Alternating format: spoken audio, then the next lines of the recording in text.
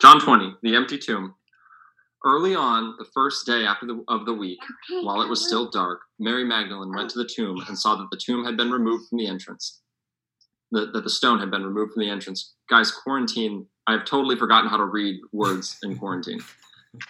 So she came running to Simon Peter and the other disciple, the one Jesus loved, and said, "They have taken the Lord out of the tomb, and we don't know where they have put him." So Peter and the other disciple started for the tomb. Both were running, but the other disciple outran Peter and reached the tomb first. He bent over and looked in at the strips of linen lying there, but did not go in. Then Simon Peter came along behind him and went straight into the tomb. He saw the strips of linen lying there, as well as the cloth that had been wrapped around Jesus' head. The cloth was still lying in its place, separate from the linen. Finally, the other disciple, who had reached the tomb first, also went inside. He saw and believed. They still did not understand from the scripture that Jesus had to rise from the dead. Then the disciples went back to where they were staying. Jesus appears to Mary Magdalene. Now Mary stood outside the tomb crying.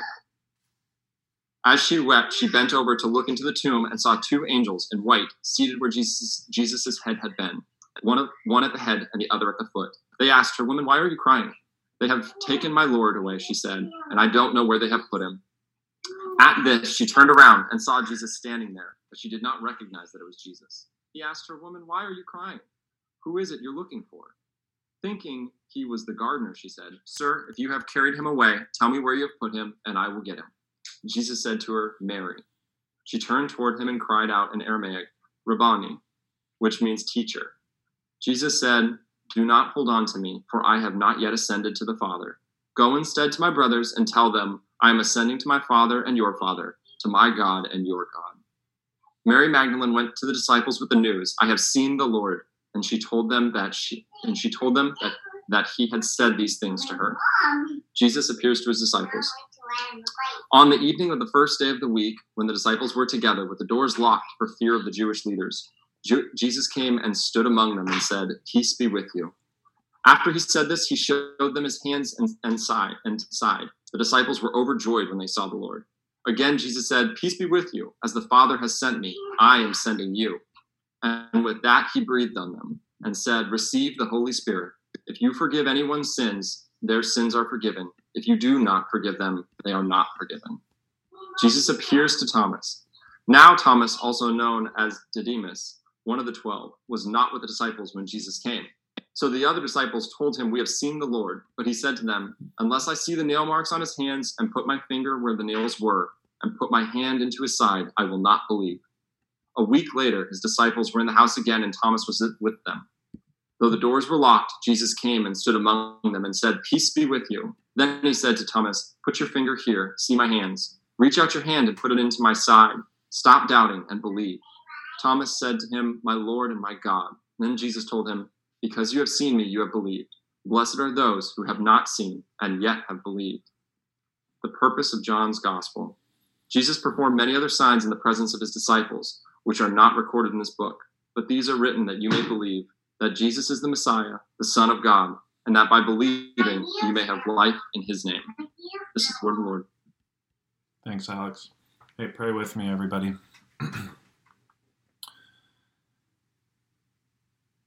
God, it's incredible today to be remembering this event, your resurrection, Jesus' resurrection from the grave, that Jesus is Lord even over death, God. That is such a profound thing that I think in some ways I have far too often taken as just a note in the song and not the meaning of all of it, God. God, I pray that today as we walk through John's narrative, John's account of the resurrection day of Easter Sunday, God, that you would open our eyes to something new today, that you would appeal to us and change us, that this would be a transformative experience, that what we hear are not just words, Lord, but that we would fall more in love with you and your great plan for us, your creation. Pray these things in Jesus' holy name. Amen. All right, everybody. Well, when I asked Alex to read John 20, he said the whole thing. And I realized, like, I'm used to giving big chunks of scripture out. And there's a reason for that. There's a reason I do this. Far too often we read the Bible in tiny little bite-sized pieces, and we lose a sense of the whole. We lose a sense of what is really being said by the author. You wouldn't read a novel, you wouldn't read any other book in the way we read the Bible. And so for me, it's a challenge to always say, no, I'm going to read a full chapter, right? If I read my kids a bedtime story, I'm going to read them a full chapter. I'm not just going to quote 3 lines. And so today I wanted to walk us through John 20, a classic resurrection account. And I want us to look at this from a few different angles. I think John intentionally wrote this story. And he states his intent right at the end, right? The purpose statement is at the very end. Now, Jesus did many other signs in the presence of disciples, which are not written in this book. But these, what we just heard, and many others in the book of John, are written so that you may believe that Jesus is the Christ, the Son of God. These things are written so that we could believe the unbelievable. So it might seem crazy to say that, but think about the situation we're in right now. Things are unbelievable, you guys, until they happen. It is unbelievable that all of us would be in our homes unwilling to and unable to go out and be with other people. If you had told me 3 months ago that this would be happening at Easter, I would have said, that's crazy talk. Things are unbelievable until they happen. It was unbelievable to everyone around Jesus that he would rise from the dead until it happened. We have to put ourselves in that place. We have to understand that when we're listening to this story, we're listening to 3 different people, John's account of 3 different people who encounter Jesus. And it's kind of like, think of it like a science experiment where you have reactions, right? You have like an element and you're putting 2 things together. I think of my kids with like baking soda and vinegar, right? But in a good science experiment, you always have a constant. You have something that you're keeping the same, and then you're changing the variables. And they're helping you learn about all of the elements, right? Especially the constant. You're testing the constant. You're seeing what reacts to the constant, right? And so in this story, we have a constant. In the whole of the Bible, we have a constant, and that constant is God. God is unchanging. Thank God. Jesus is unchanging. The only human who is truly constant, who is the truth and the life, who is light. And so as Mary, as John and Peter and the disciples, and as Thomas interact with Jesus, each of them with their own personalities, with their own baggage, with their own histories, come up and they experience the unbelievable. And they struggle and grasp with how to believe it. How do we live in the unbelievable? And like us today, they have just experienced not just, we might look at this and go, well, this is unbelievably great.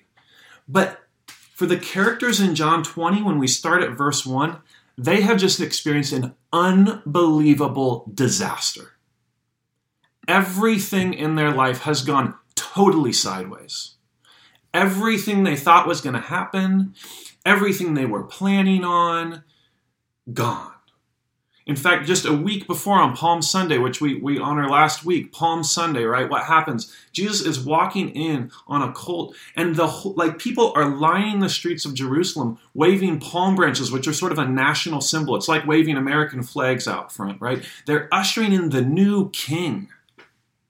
And over the course of a week, we go from new candidate, right, for king, the person everybody's worshiping and praising and excited about and rallying behind, right? It's like imagine like Obama era, right, when everybody was rising up and they were saying, this is it, this is how it's going to happen, right? And then suddenly everything goes sideways. And over the course of that week, more and more they begin to realize until on Friday it hits them, this is not going to end well. This is a disaster. And they're unbelievable before their eyes. who they had lauded as king, right, Jesus, is put up as a criminal and killed. This is not praiseworthy for them. This is not wonderful for them. This is horrifying. This felt like the end of a dream, right? Everything they wanted, ruined. And so here we come on Sunday morning. What had happened is that, why did they come on Sunday morning? Meg and I were talking about this. Why on earth is Mary waiting until Sunday morning? Jesus was put in the tomb Friday night. So a little backstory here. After Jesus had been crucified and they had pulled him down, a few people, a few wealthy patrons and disciples and followers, Nicodemus, Joseph of Arimathea, had bought a tomb. And they had taken Jesus there right up to the cusp of sundown. And in the Jewish tradition, that sundown moment, if they dared take Christ, even as a dead criminal, and try to do anything with him, they would have been apprehended on the Sabbath, right? They would have been told, you must stop. And so they are hurrying Jesus to the tomb, putting the spices that you would normally put on somebody to sort of embalm them and get them ready for that time, for that situation. And they're rushing, and they can't get it done. Night falls, and they have to go. The tomb is rolled, the stone is rolled, the Roman soldiers are there, and they spend all of Saturday in this thin space where they literally can't do anything, right? In one level, it's rest. In another level, it's probably utter agony. For Mary, she's probably bawling, right? Mary is, we start this story with the character Mary Magdalene. A few housekeeping things with Mary Magdalene. It is so common to think Mary Magdalene was a prostitute. I think that's a very common assumption about Mary Magdalene. There's nothing biblical that supports that Mary Magdalene was a prostitute. This is a woman who was demon-possessed in Luke 8, had been freed from that. She's a wealthy woman, a woman who had resources that supported Jesus' work and his ministry. And she was one of his closest disciples. And so, like John and Peter, who we find in the beginning of this chapter, Mary is one of the closest, the most loving, and probably one of the most loved. And she walks up to the tomb at the moment of sunbreak, right? She is probably waiting in the wings until the sun has just peaked just enough that she can say, okay, the Sabbath is over, where I can't do any work, right? And now she rushes as fast as she can. Get me to the tomb, right? I need to see Jesus. I need to finish. I have spices. I need to finish and do this, right? We don't see it in this account, but luckily we have 4 Gospels that give us a more nuanced perspective of what's going on so we can understand the narrative. And here's what we see in Luke 23, verse 55. It says, the women who had come with Jesus from Galilee followed Joseph and saw the tomb and how his body was laid in it. Then they went home and prepared spices and perfume, but then rested on the Sabbath in obedience to the commandment. And then it goes on and says they took the spices down to him. So this is the setting, this is the context that we begin this story. Mary comes to the tomb. Stone is rolled away. What? And the tomb's empty. And her brain initially just spins, right? She's not even putting 2 and 2 together. All she's thinking is, I have been just in agony waiting to see Jesus. And I've finally gotten to see just where even his dead body is. And somebody stole him. Somebody raided the tomb. I will never get to see Jesus again. And so she panics and she runs, right? What we see in verse 2 is, so she ran and went to Simon Peter and the other disciple, the one whom Jesus loved, which is John's very humble way of saying himself.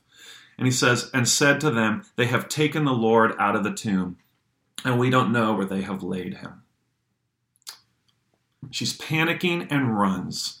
And then we get a nice little humble brag from John here. He says, so Peter went out with the other disciple, which is John, and as they were going toward the tomb, both of them were running together, but the other disciple, John, outran Peter and reached the tomb first. So that's John's cheeky way of saying, I'm faster, I'm younger. And he stooped and he looked in and he saw the linen clothes lying there, but he did not go in.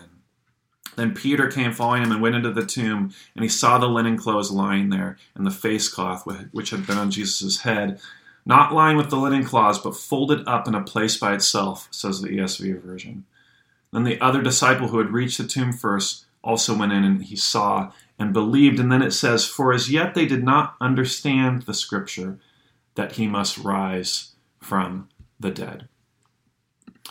So it's interesting here. We have disciples and Mary who have thought that things would go a certain way. They've gone totally sideways. And here they are bereft, and they encounter a situation they never would have imagined, right? Unbelievable on every dimension. Unbelievable that Jesus died, right? Unbelievable that he was killed like a criminal. Unbelievable that the tomb, he's been stolen, Mary thinks.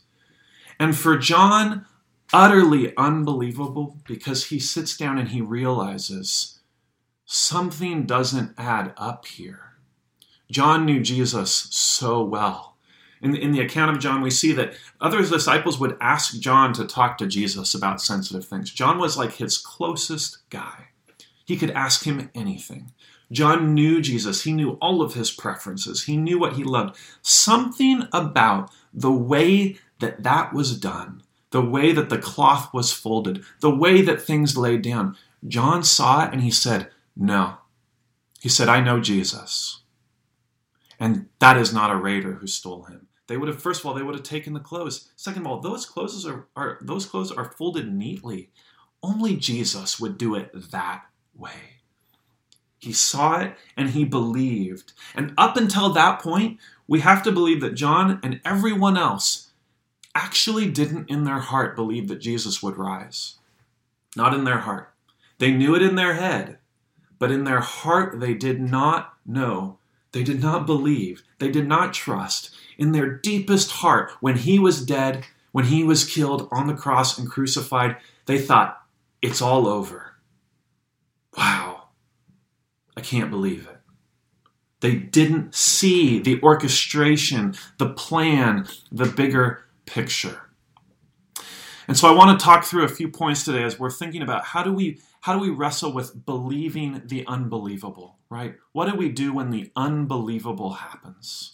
And what does this unbelievable story tell us if we are to believe it? The first thing it tells us is that we are asked to turn from other realities. When we believe in Jesus and his resurrection, we have to turn from other realities.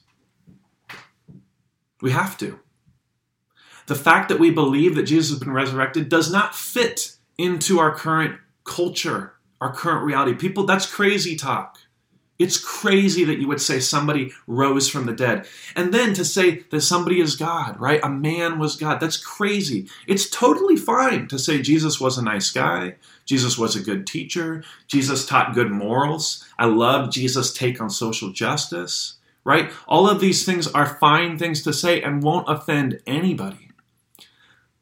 But to hear that, no, I actually believe that Jesus raised from the dead, that means we turn from other realities.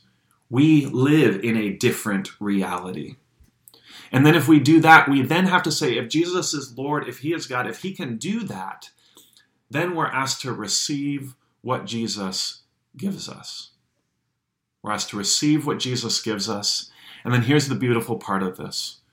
When we wrestle with the unbelievable, when we begin to believe this unbelievable act, we can truly live in peace and generosity. So I'm going to walk us through these characters, and I hope to get us there to wrestle with this concept of how are John and Mary right now? How are these two characters turning from other realities? Well, here it happens. Here it happens with John. He is saying, my reality was Jesus was crucified. He's dead. It's over. I don't know what to make of what he said. I'm still dealing with it. Was I a fool? I don't know. But somewhere deep down, no, I trust him. I love him. And he sees this and he goes, I got something. I'm going to hang on to this. Jesus would have done it that way, you guys. Even if I sound crazy to everyone else, I just got to say it. Jesus would have done it that way. And so it says he saw and believed. And then the disciples went back to their home. All right. Now cut to Mary. We get a little cross cut here to Mary, and it says, after they had gone home, Mary has gone out the side door, right? Mary's probably with all the disciples. And she said, no, I'm going back. I'm going back to this tomb, right? Because where Mary left off, she was just panic-stricken, right? And then after she goes back and tells John and Peter, they start to add things up. But still, John is the only one who's actually believing. And Mary just can't deal with it, right? She goes back to the site, so to speak. And she stood there weeping outside the tomb, verse 11. And as she wept, she stooped to look in the tomb. And she saw 2 angels in white sitting where the body of Jesus had laid, one at the head, one at the feet. And they said to her, Woman, why are you weeping? And she said to them, They have taken away my Lord, and I do not know where they have laid him. In her mind, grave robbers had taken her guy, her teacher, her person, the one that made her whole, her everything. And she was angry now. She had gone from a sort of a denial to an anger, right? She's stepping through all the stages of grief. And she's angry. They've taken him. Right? I'm totally out of control. I had everything packaged up. Jesus made everything work for me. And now nothing in my life works without Jesus. And so she talks to these 2 strangers. Right? And I don't think that when Mary was talking, they were like glowing, floating angels with wings, right? Hebrews 11 says, when we entertain strangers, without knowing it, we may be entertaining angels. Mary had no idea these were angels, right? She's staring in the face of these 2 strangers who are asking this question. You say, I don't know, you tell me who took them. You seem to know a lot. You tell me who took them. You seem calm, right? Mary is frustrated. She's emotional. And she wants to figure this out. See, the story of John hinges around the resurrection, the story of all of the Gospels. Nothing in the Gospels will add up without this piece. John has built the Gospel of John like a good Agatha Christie or Sherlock Holmes mystery novel, right? And this chapter is where Sherlock Holmes walks in and begins to lay out every step for us of how it all happened, how the crime was completed, right? How everything was done. Or Poirot with Agatha Christie, right? He walks in and he is the mastermind. He says, no, this is the piece that you were all missing that makes it all work. Nothing adds up without this. Now, does the world suddenly and utterly change around everyone because Jesus has risen? No. The world seems eerily similar. And yet everything is different. Everything is different because here is a group of people who Jesus was their everything. In fact, Jesus is their everything. And without him, their world seems empty. See, the rest of the world is rejoicing when this happens, but not Jesus' people. They're different. William Barclay, who I've quoted quite a bit, commentary writer, talks about the kind of love that John and Mary must have had. And he talks about this kind of knowing, this kind of love that you have for Jesus that is a sign of belief. It's a sign of trust. He says, once a young artist brought a picture of Jesus to the 19th century French painter and illustrator Gustave Doré. Gustave Doré did a lot of incredible, you should look up his Bible that he illustrated, just incredible illustrations. And he brought, this young artist brought a picture of Jesus for Doré's verdict, right? This guy's like the authority on how to draw Jesus, right? Doré was slow to give it, but at last he did so in one sentence. He says, you don't love him, or you would paint him better. We can neither understand Jesus nor help others to understand him unless we take our hearts to him as well as our minds. What he's saying is, no, you got to really care. You got to look at the details. If you love somebody, you think of everything. Think about those of you that are married and you think about your spouse. You know the ins and outs, right? Favorite colors, preferences. Do they like to wake up early or late? How do they like their coffee, right? You know all of these details. And so here we have these characters who truly loved, who truly knew Jesus, not just by the book, not just by his words, not as the Pharisees or rabbis studied him, but as a friend. And so their reaction here cuts to our core. Cuts to our core and it says, no, these people feel the loss of Jesus. They've taken my Lord away, and they don't know where they have put him. Even dead, Jesus is still Mary's Lord. She's still her king, right? And so she just doesn't know what to do with it. She can't change her identity that quickly. But yet, instead, Mary is wrapped up in the reality of what is. And everyone, including John until that moment, everyone had disregarded the reality that Jesus had painted for them, the reality that Jesus had promised them. So as good as they have studied Jesus, as good as they have drawn Jesus, let's say, as closely as they have loved Jesus, they have actually neglected something crucial. Jesus' promise for them. In all of the disaster, their plans of how their dream would go versus Jesus' plans of the dream actually collide. And they collide in different ways. Mary's bereft, right? She's mourning, she's crying in tears. What's Peter done? Peter just straight up denied Jesus Friday night, right? Things start going really sideways for Peter, and you see what Peter actually wanted, what his dream was. Peter had a dream for glory. And so when Peter gets threatened, he denies Jesus 3 times, right? Their dreams have come up. Their actual dreams of what they want come up against the plan and the design of what Jesus has made. And they have to reckon with it. And what I want to say to all of us as a church today on Easter is Jesus is asking us to turn from that reality to his reality. He's saying, turn from that and turn to me. Listen what happens here. Jesus says to her, woman, let me back up one sentence. The angels, they say to her, women, why are you weeping? She said to them, they have taken away my Lord, and I do not know where they have put him. Having said this, she turned around and saw Jesus standing. But even then, she didn't know it was Jesus. See, Mary had to turn. First, she had to turn from her grief. She had to turn from her despair. She had to turn to one who was going to bring her grace. And even then, she doesn't have the grace. Jesus isn't revealed to her until he chooses to do so, until it's given to her. Jesus said to her, woman, why are you weeping? And it's not until he unlocks her understanding of him with the word, right? He says, Mary. There's a million different ways he could have said that word. We all know that way that somebody would say our name that would break us down. That would show us that they really know us. That in that nuance of the inflection and the tone, they say, Alex, John, Heather. They say your name and you just know. They actually know what's going on with you. They actually get it. Jesus says, you must turn from my reality, and then Mary melts. See, in her grief, she's so stricken by disaster, by failure, by loss, that she can see no good in it, no hope, no future, and she has gone totally inward. And she has actually gone so inward that, like Peter, she has begun to turn away from Jesus himself, and it takes turning back, even in her tears, just to listen, to be willing, to be searching for Jesus to claim her back.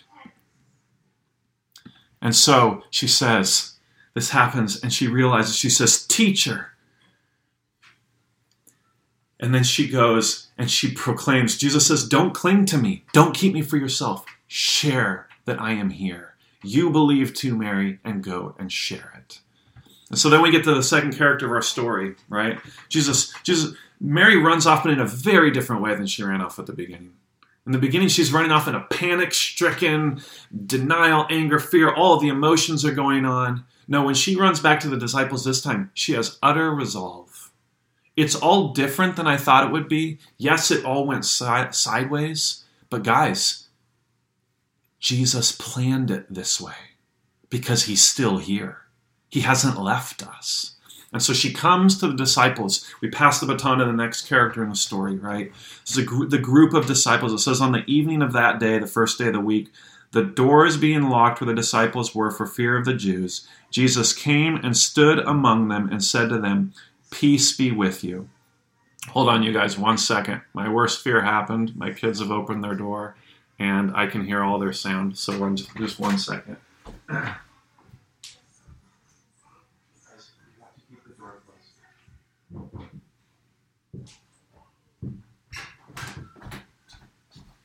All right. Just hoping I wouldn't have to do that. But the door is closed now. So he's come to the disciples, and they're in fear. They're hiding. They're cowering.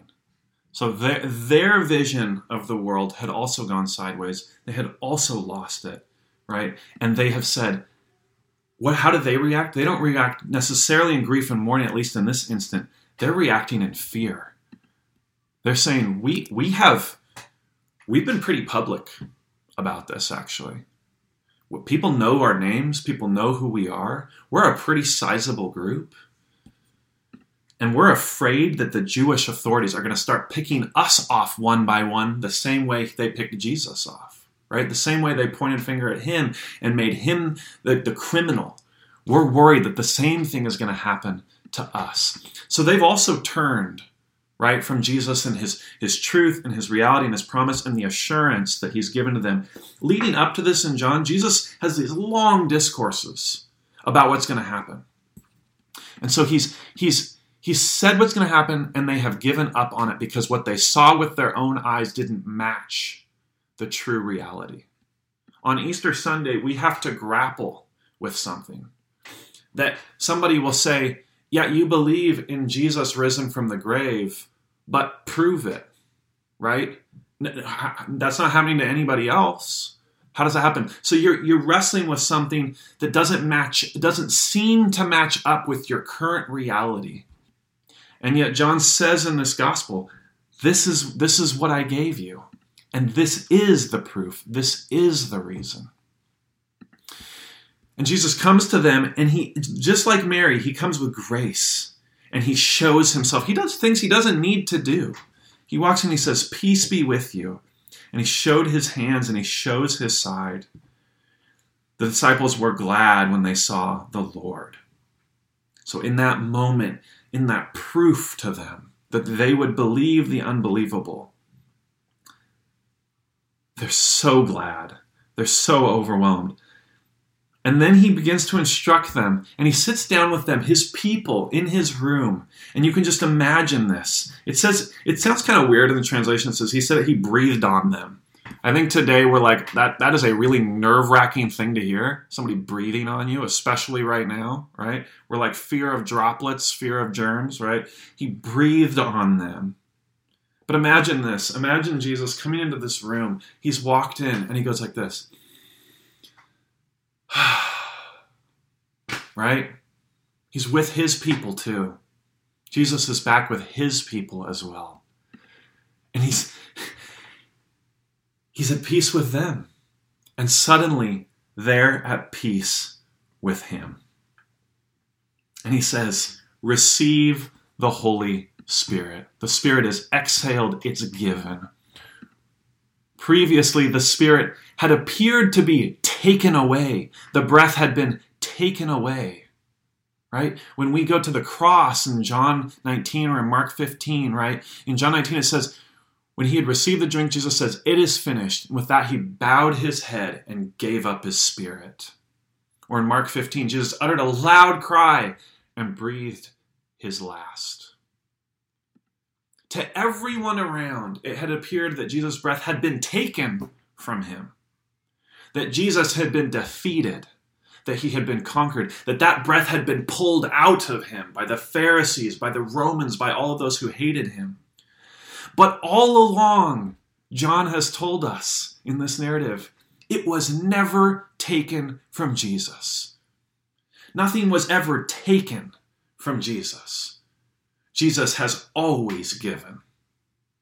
In his death, he gave his spirit, his last breath. He gave it out. He knew this was the plan. He was the ultimate one trusting in the Father.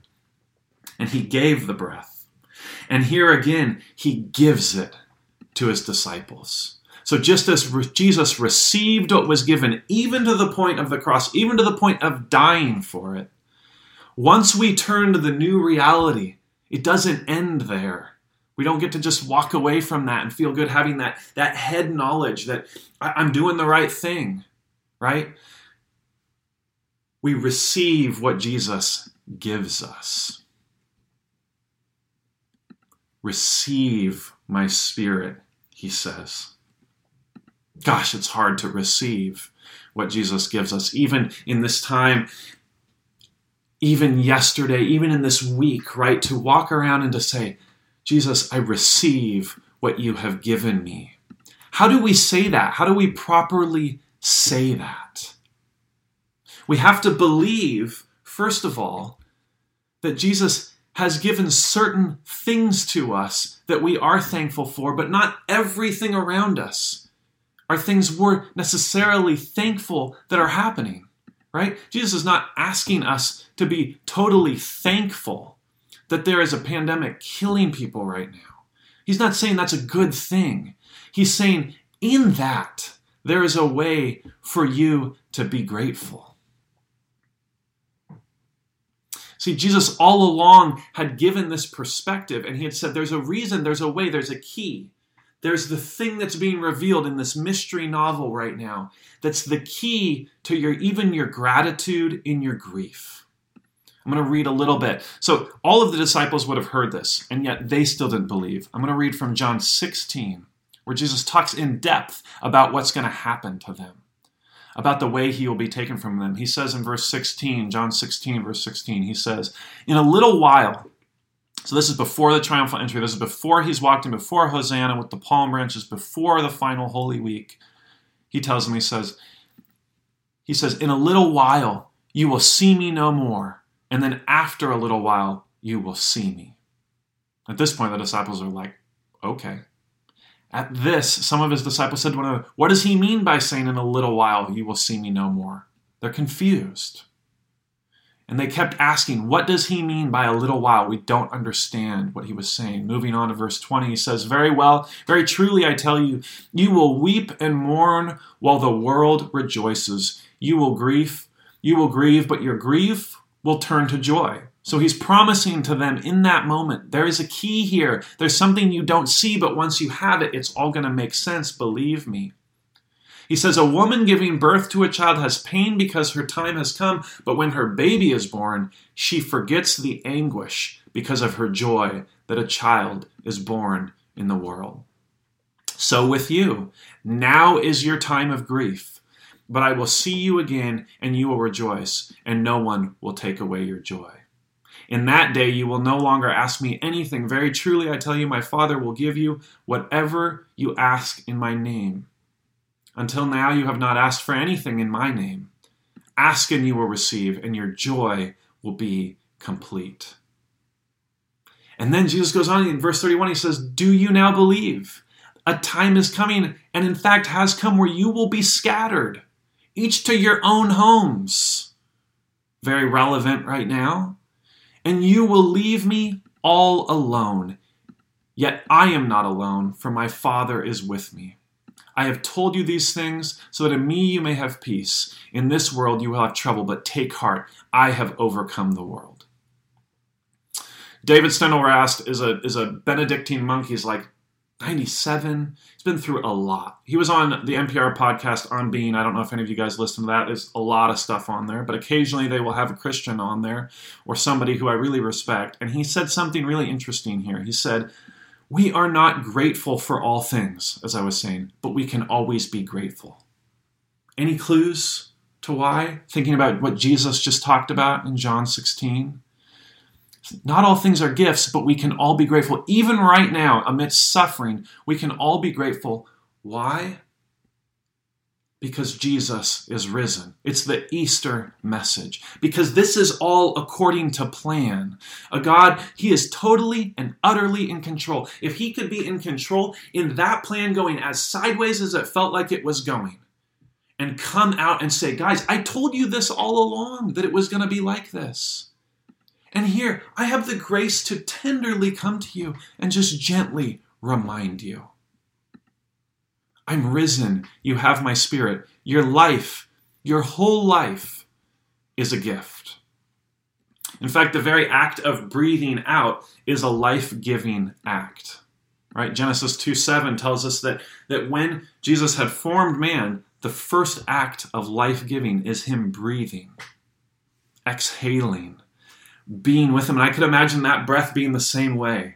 I get to be with my creation. just a sense of dwelling. We talked a few weeks ago, Psalm 27, that I may dwell in the house of the Lord. Jesus is satisfied to dwell with you. He wants to be with you.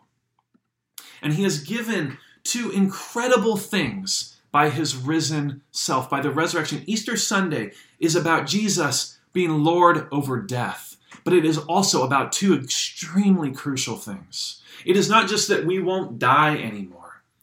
It's that we're made clean. That his breathing out is his forgiveness of sins and his giving of the Holy Spirit in one fell swoop.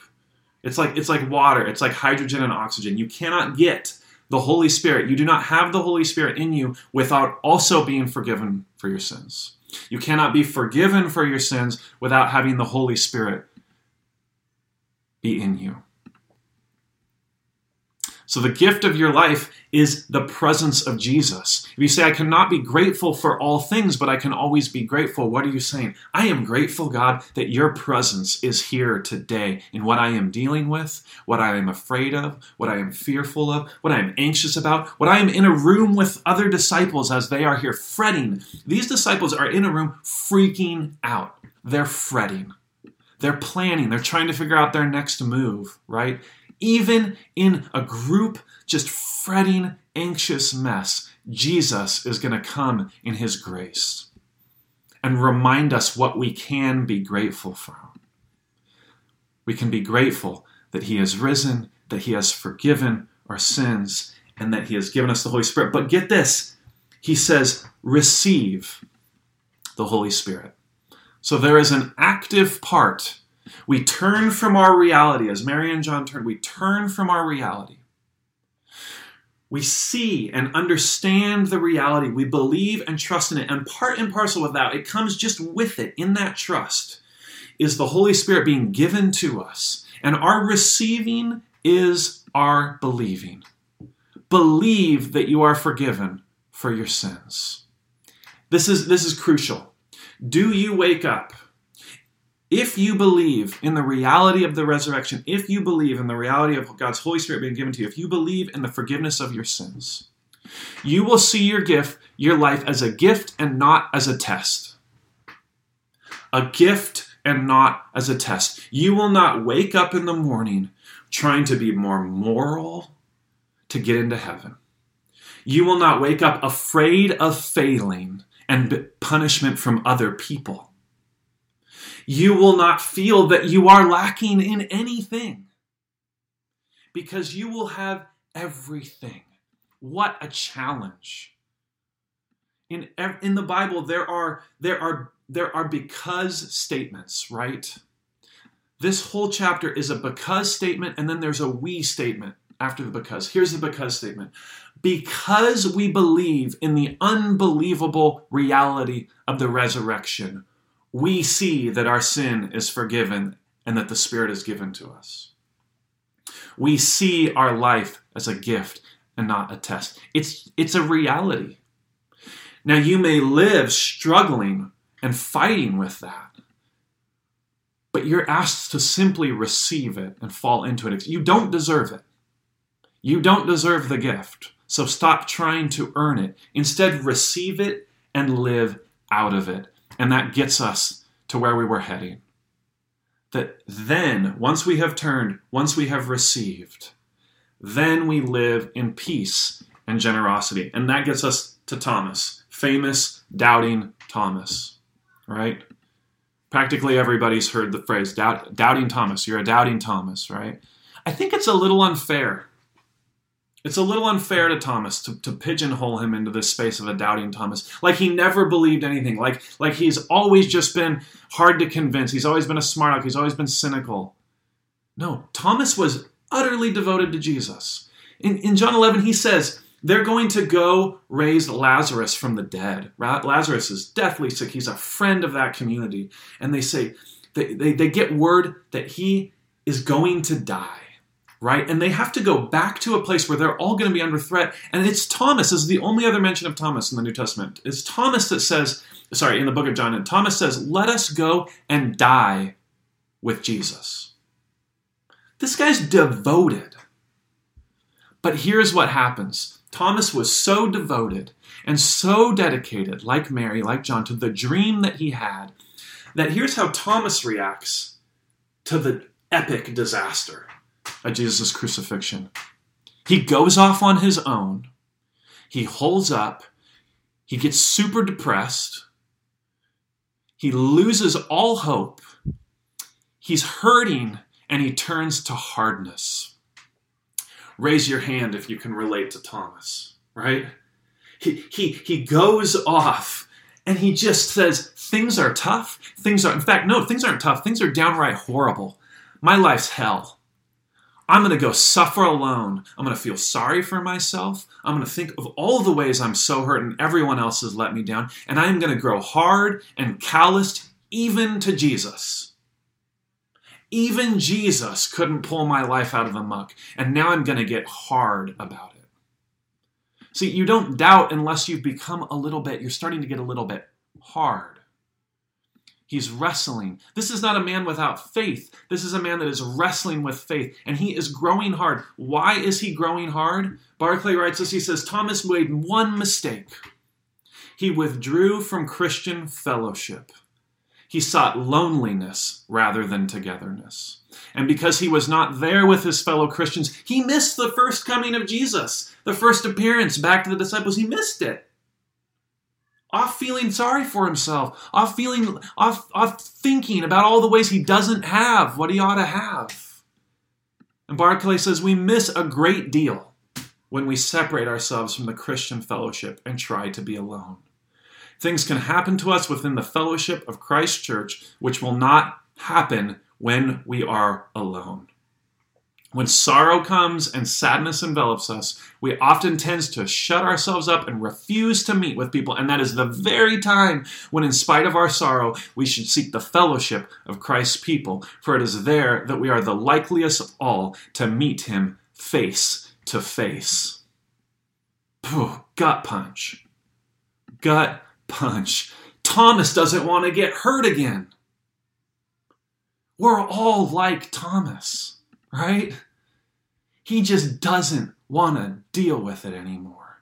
But he's still trying to figure it out because it doesn't all add up. Without Jesus resurrected, none of the rest of Jesus makes an ounce of sense. And Thomas is a thinker.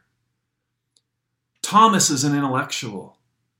Thomas is tackling this. He's logical. He's saying, yeah, it does all add up, but now Jesus is dead.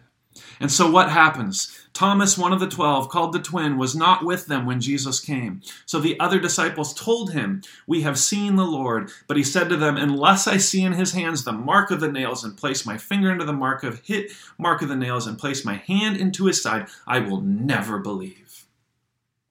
I need Jesus to come to me somehow and show me that he's there right now.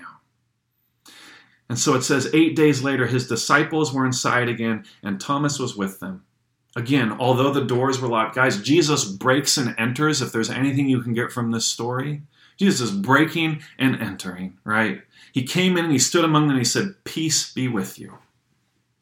Peace be with you. What does that mean? Literally, peace be with you means may all good things come to you. May all good things come to you. Jesus has given the best things. How do I get to peace and generosity from all of this and all of this anguish with Thomas? Because Jesus comes in and he says, peace be with you. The one who is Lord over death, the man who is God, who is in control of the most minute detail of this entire story, says, all good things will come to you. How can that be? How can that be? Thomas has to wrestle with that.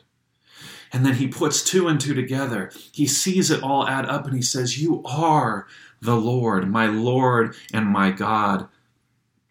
Have you believed? And then Jesus says, have you believed because you have seen me? Blessed are those who do not yet believe.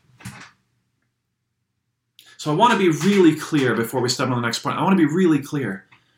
Doubt is welcome in faith. Doubt is welcome. Alfred Lord Tennyson, who was a 19th century poet, wrote, there lives more faith in honest doubt, believe me, than in half the creeds. What he's saying by that, he's saying by creeds, he means these things that we know how to recite, the prayers we know how to say, the memory verses we know how to say, the times we know to show up at church just to be there, the ways that we know to check the boxes. He says, there's not faith in that. There can be a manifestation of that where there is no faith. He says there can be more faith in honest doubt than that, in wrestling in the direction of Jesus, turning from the reality and saying, Jesus, show me how.